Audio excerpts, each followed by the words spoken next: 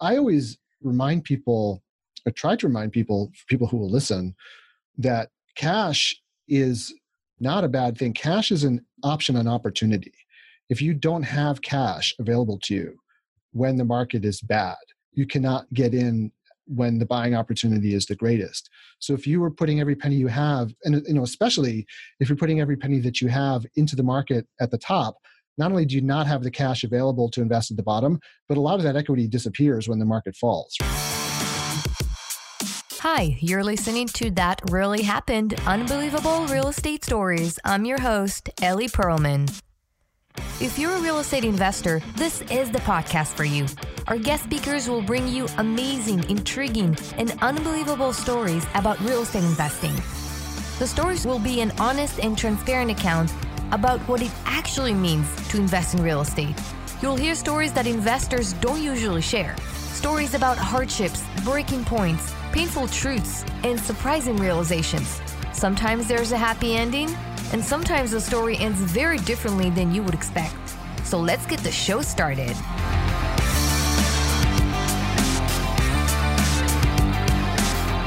Hey guys, welcome to That Really Happened. I'm Ellie Perlman, your host, broadcasting from sunny California. You can look at the show notes and listen to all the podcasts, episode on ellieperlman.com. So today I will host Jonathan Twombly, the owner of Two Bridge Asset Management and the host of the Real Estate Launchpad podcast, owner of the Multifamily Investment Community Group on Facebook, and a national board member of the Harvard Real Estate Alumni Organization. Jonathan spent more than a decade as a Wall Street lawyer working on 8, 9, and 10-figure bet the company litigation in a number of high-profile cases. In 2011, he co-founded the multifamily investment company TRB Investment Group, and in 2013, he went out on his own to found Two Bridges Asset Management, which until recently owned approximately 26 million of multifamily real estate. And that's very, very impressive. So Jonathan is a graduate of Harvard College and has appeared on most major real estate investing podcasts. So I'm very, very excited to have him on my show today.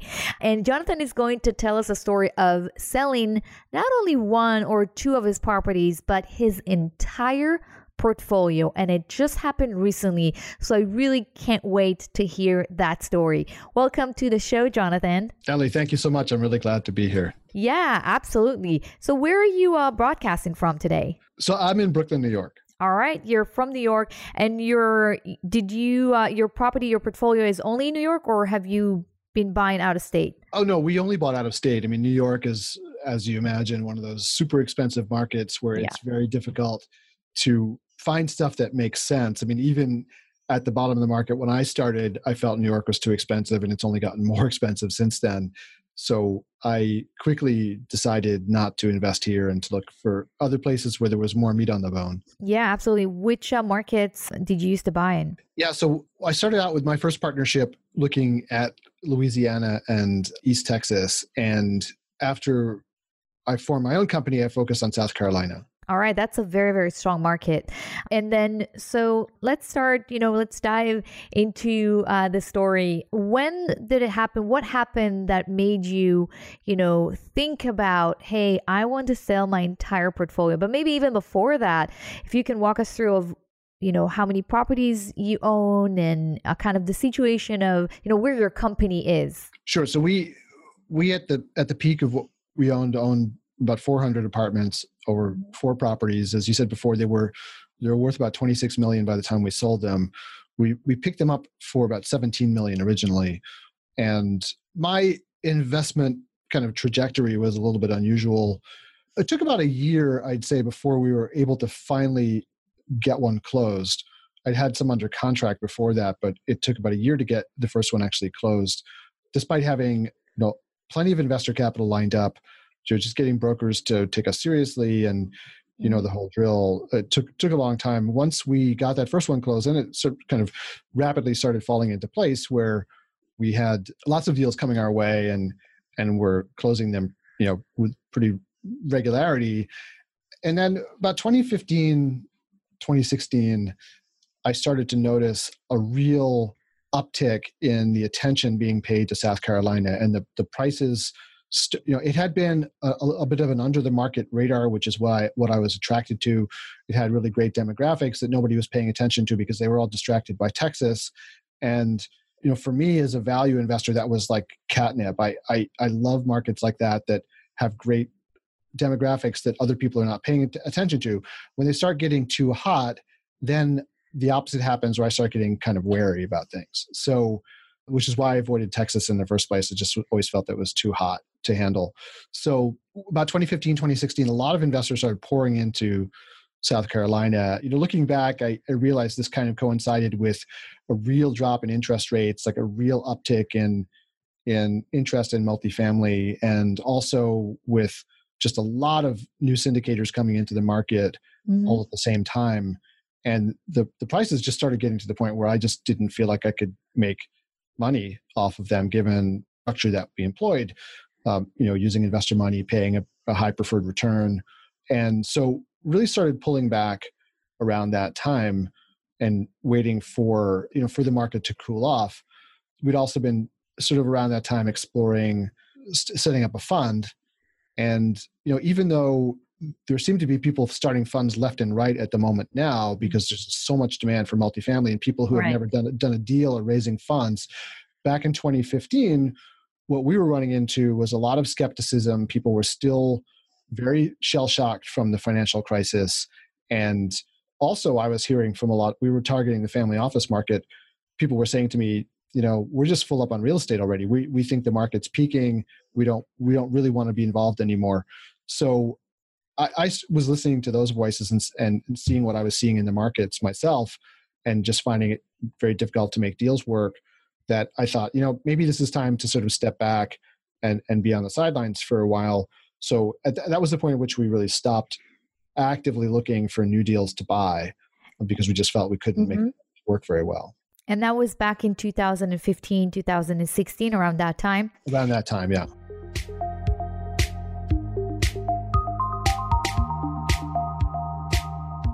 So you basically said that there was a lot of attention, in Texas, and then you were focused on South Carolina. So what really happens, and that would be great to kind of explain to the listeners what happens when there's a lot of buyers that get into a market. So someone who might not be active as an investor and a syndicator would say, okay, so there's a lot of demand, so a lot of people are making an offer, but you have more experience than they do.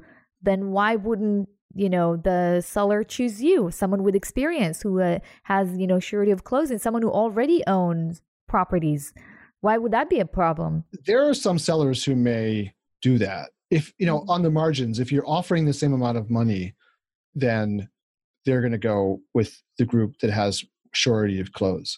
But I think what happened was people started making really outrageous offers for properties, and the sellers would go for the money. And, a very kind of vivid experience I had, really the last deal that I really bid on was one where some brokers that I know very well brought me an off-market deal.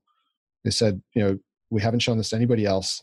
We think this is really perfect for you and what you're trying to do, but it's going to require an aggressive offer to get. And so we underwrote the deal. We put in really I was almost uncomfortable with the offer that we put in. And I remember feeling, as soon as I submitted the LOI, my first thought was, oh my God, I hope they don't accept it. And they came back saying, this is 20% below what we want for this deal. Wow. And at that point, I really started feeling like the market was just getting out of control, and it was going to be very, very hard to find deals that made sense. We were already seeing that, but that just really confirmed it for me. And so I think for a lot of people who are sort of coming into the market now, they just look at sort of a snapshot of where we are and think, well, this is what it costs to buy a deal. What they're not seeing is everything that, where we've been over the last 6 or 8 years, and seeing how people are paying, deals are coming back on the market and trading for, double what they sold 4 or 5 years ago. And it's the same deal. It really doesn't make any sense to me. I mean, people are paying, people used to if they were going to part with $1, they had to get 10 cents in return for it. Now they're willing to part with $1 for 5 cents, and it's the same dollar. So for me, as a really value-oriented investor, it really makes no sense to be trying to buy in that situation. On the other hand, the calculation to sell starts looking really good when you start seeing people willing to overpay for property. So my internal kind of calculation started to change a bit.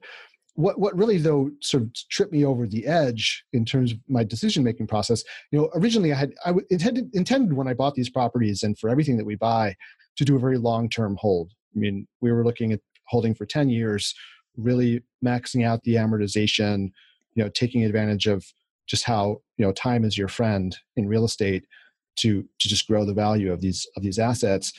But when we started looking around at the pricing, we were sort of already there in terms of pricing where we expected to be in 10 years. And I also felt like, I don't think this is going to continue for 5 more years. I think, it's going to go down before it goes up, and there really may not be a better opportunity to sell than there is right now.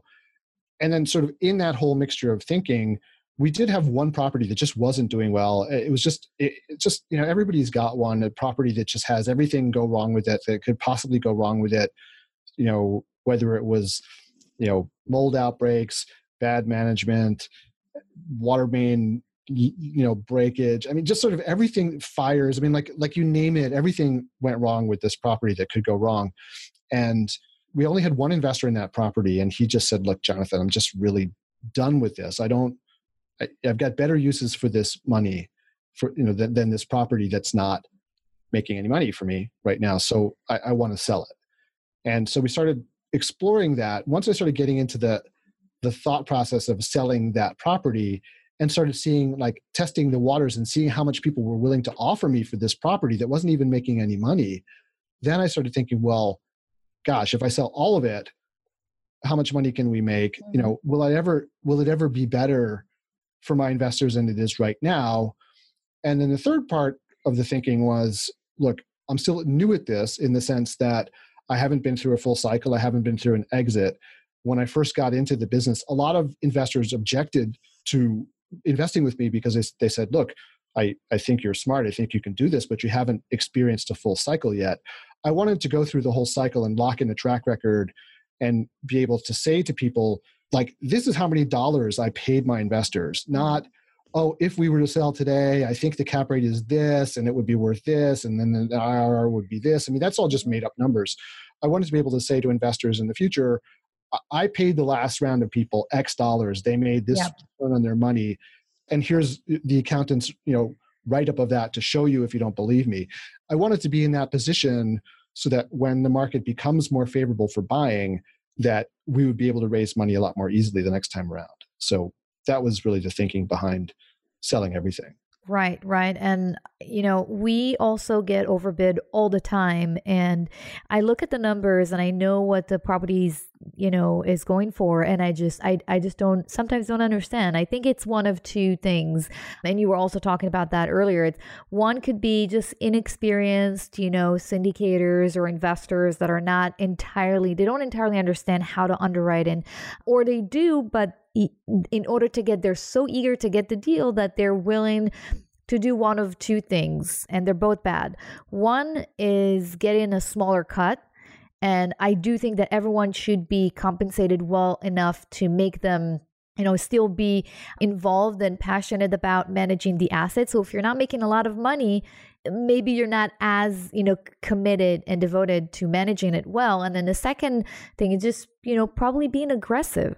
So for instance, if you buy something at a 5 cap and you think you're going to sell it for 4.9 or for even 5 or 5.1 cap, that's not being very conservative. And so that's when you do that, when you play around with those little numbers, you can make very generous offers and the numbers look great, and you can make any deal look great if you're not being conservative enough. I agree with you completely. I'm going to add one thing, which I see a lot of people doing.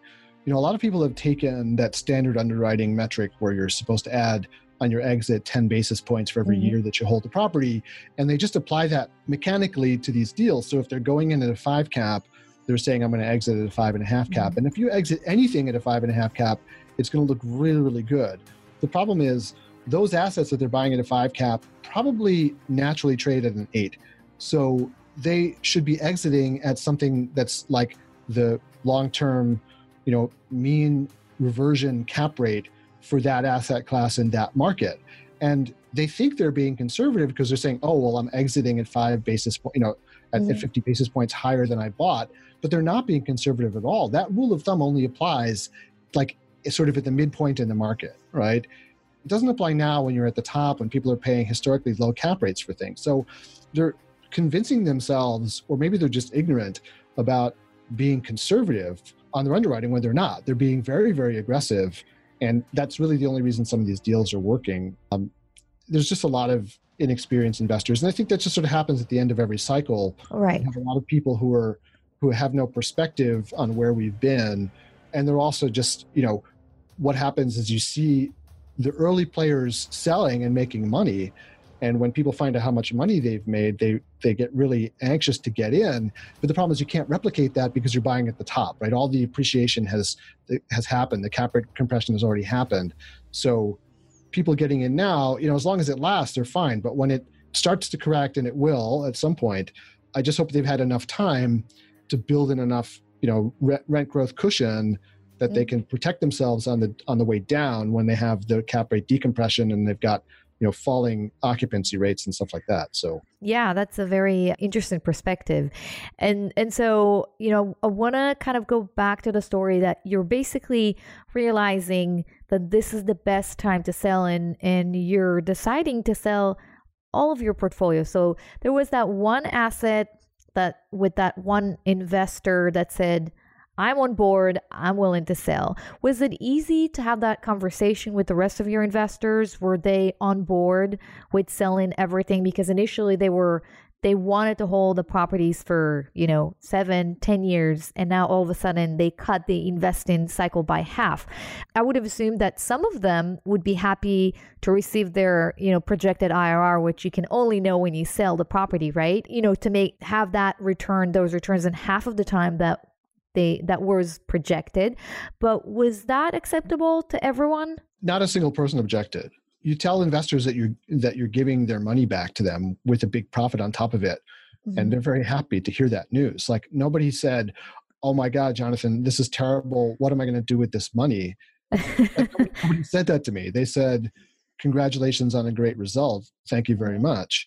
The idea that people, I do know that there is a type of person out there for whom like, if every penny is not invested at every moment, they get anxiety or something, and to the point where they want to put money into the market now. I always remind people, or try to remind people, for people who will listen, that cash is not a bad thing. Cash is an option, an opportunity.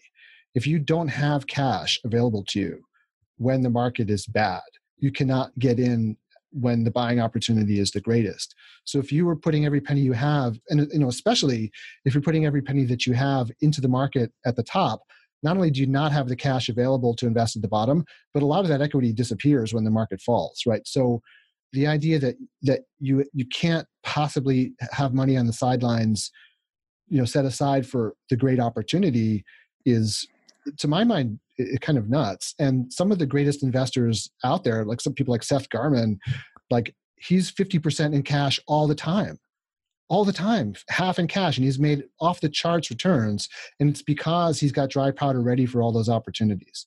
So the idea that you should be investing all of your cash all the time and not setting aside at least some of it for the great opportunities is misguided in my view.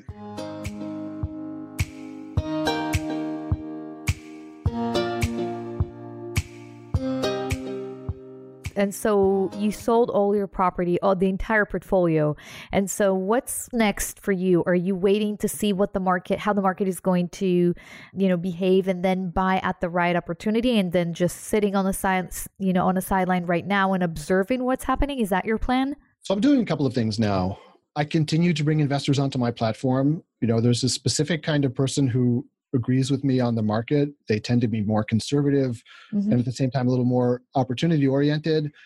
So I continue to bring people into the platform who are patient, and are willing to wait until the next opportunity comes. Obviously, they don't have to give me any money. I mean, there's no, it's a syndication business, so they keep their money, but they're just people who, I have the same conversation with them all the time when we have our initial call, like, hey, if you're dying to invest right now, I have 10 friends that I trust I can introduce you to, but if you want to invest with me, you're going to have to wait till the timing is better. And I've never had anybody say no to that proposition. So I continue to bring people in. I'm also very focused on an education business that I've developed where, one of the things so I got into the business in 2011 initially. And even though that was relatively early in the cycle, I remember being so envious of the people who jumped in right after the crash and were essentially printing money because they got in at such the right time and they were buying assets. I remember having conversations with people telling me that they were buying portfolios of multifamily property for $7,000 a unit, right? Because wow. they were buying stuff from, REOs, from banks, from investors who got upside down. I mean, there was so much opportunity. And not to say that that's going to happen again, because I don't think that the next correction, you can't prepare for the last correction, right? It's not going to repeat itself. But that being said, the bottom of the cycle is always a really good time to invest. And I remember feeling just all of the angst from having missed it. And so not only am I getting myself ready for it, but I'm training other people to get ready for it because, for me, I just wish that I was on the sidelines. I watched the whole thing happen. I watched it crash, but I wasn't ready to get in because I didn't know what I was doing yet. So my proposition to people who come and work with me in my program is we're getting ready for the next opportunity. I'm going to make sure that you can hit the ground running for that and not be caught with your pants down, so to speak. You'll be ready to go with your broker network, your investor network, the whole thing. Very, very interesting. Well, thank you so much, Jonathan, for, sharing, your story with us. I think your perspective is very interesting, especially to me, because I'm also an extremely conservative investor. Maybe it's got something to do with the fact that we're both used to be lawyers. So, that definitely has some impact there. So if, we got to the end of our interview, and I always ask my guests the same question, which is, what would you tell your 20-year-old self? I would tell my 20-year-old self that nobody is paying any attention to you at all. So you can do whatever you want. Don't worry about what other people think because nobody actually really cares what you're doing. So just go and do the thing that makes you happy and excited and passionate. Awesome. That's an awesome advice. If our listeners would like to reach out to you, where can they find you? So they can find me if they want to invest with me. The best place to go is to my website, which is twobridgesmanagement.com. There's Two Bridges spelled out in MGMT for management. They can just email me at twombly@twobridgesmanagement.com. If they want to learn more about the education programs, they can email me at jonathan@multifamilylaunchpad.com. You can also join my Facebook group, which is the Multifamily Investment Community, it's obviously free, and I'm in there every day answering questions. That's where they can reach me. And also I have a download if people want. I have a ultimate checklist, which basically takes you through, it's like a 9-page checklist that takes you through every step of the syndication process. And if you want to have a look at that, it's like a roadmap to syndication. You can get that at multifamilylaunchpad.org. It's not .com, but multifamilylaunchpad.org/ultimate checklist. And you can download that for free. All right. Perfect. Thank you so much for being here today, Jonathan. I really appreciate it. Thanks, Ellie. It was great.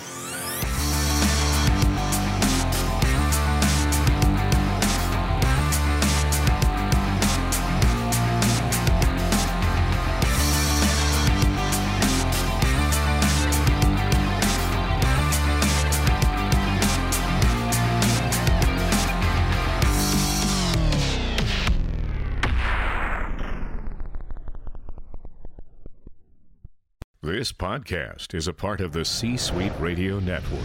For more top business podcasts, visit c-suiteradio.com.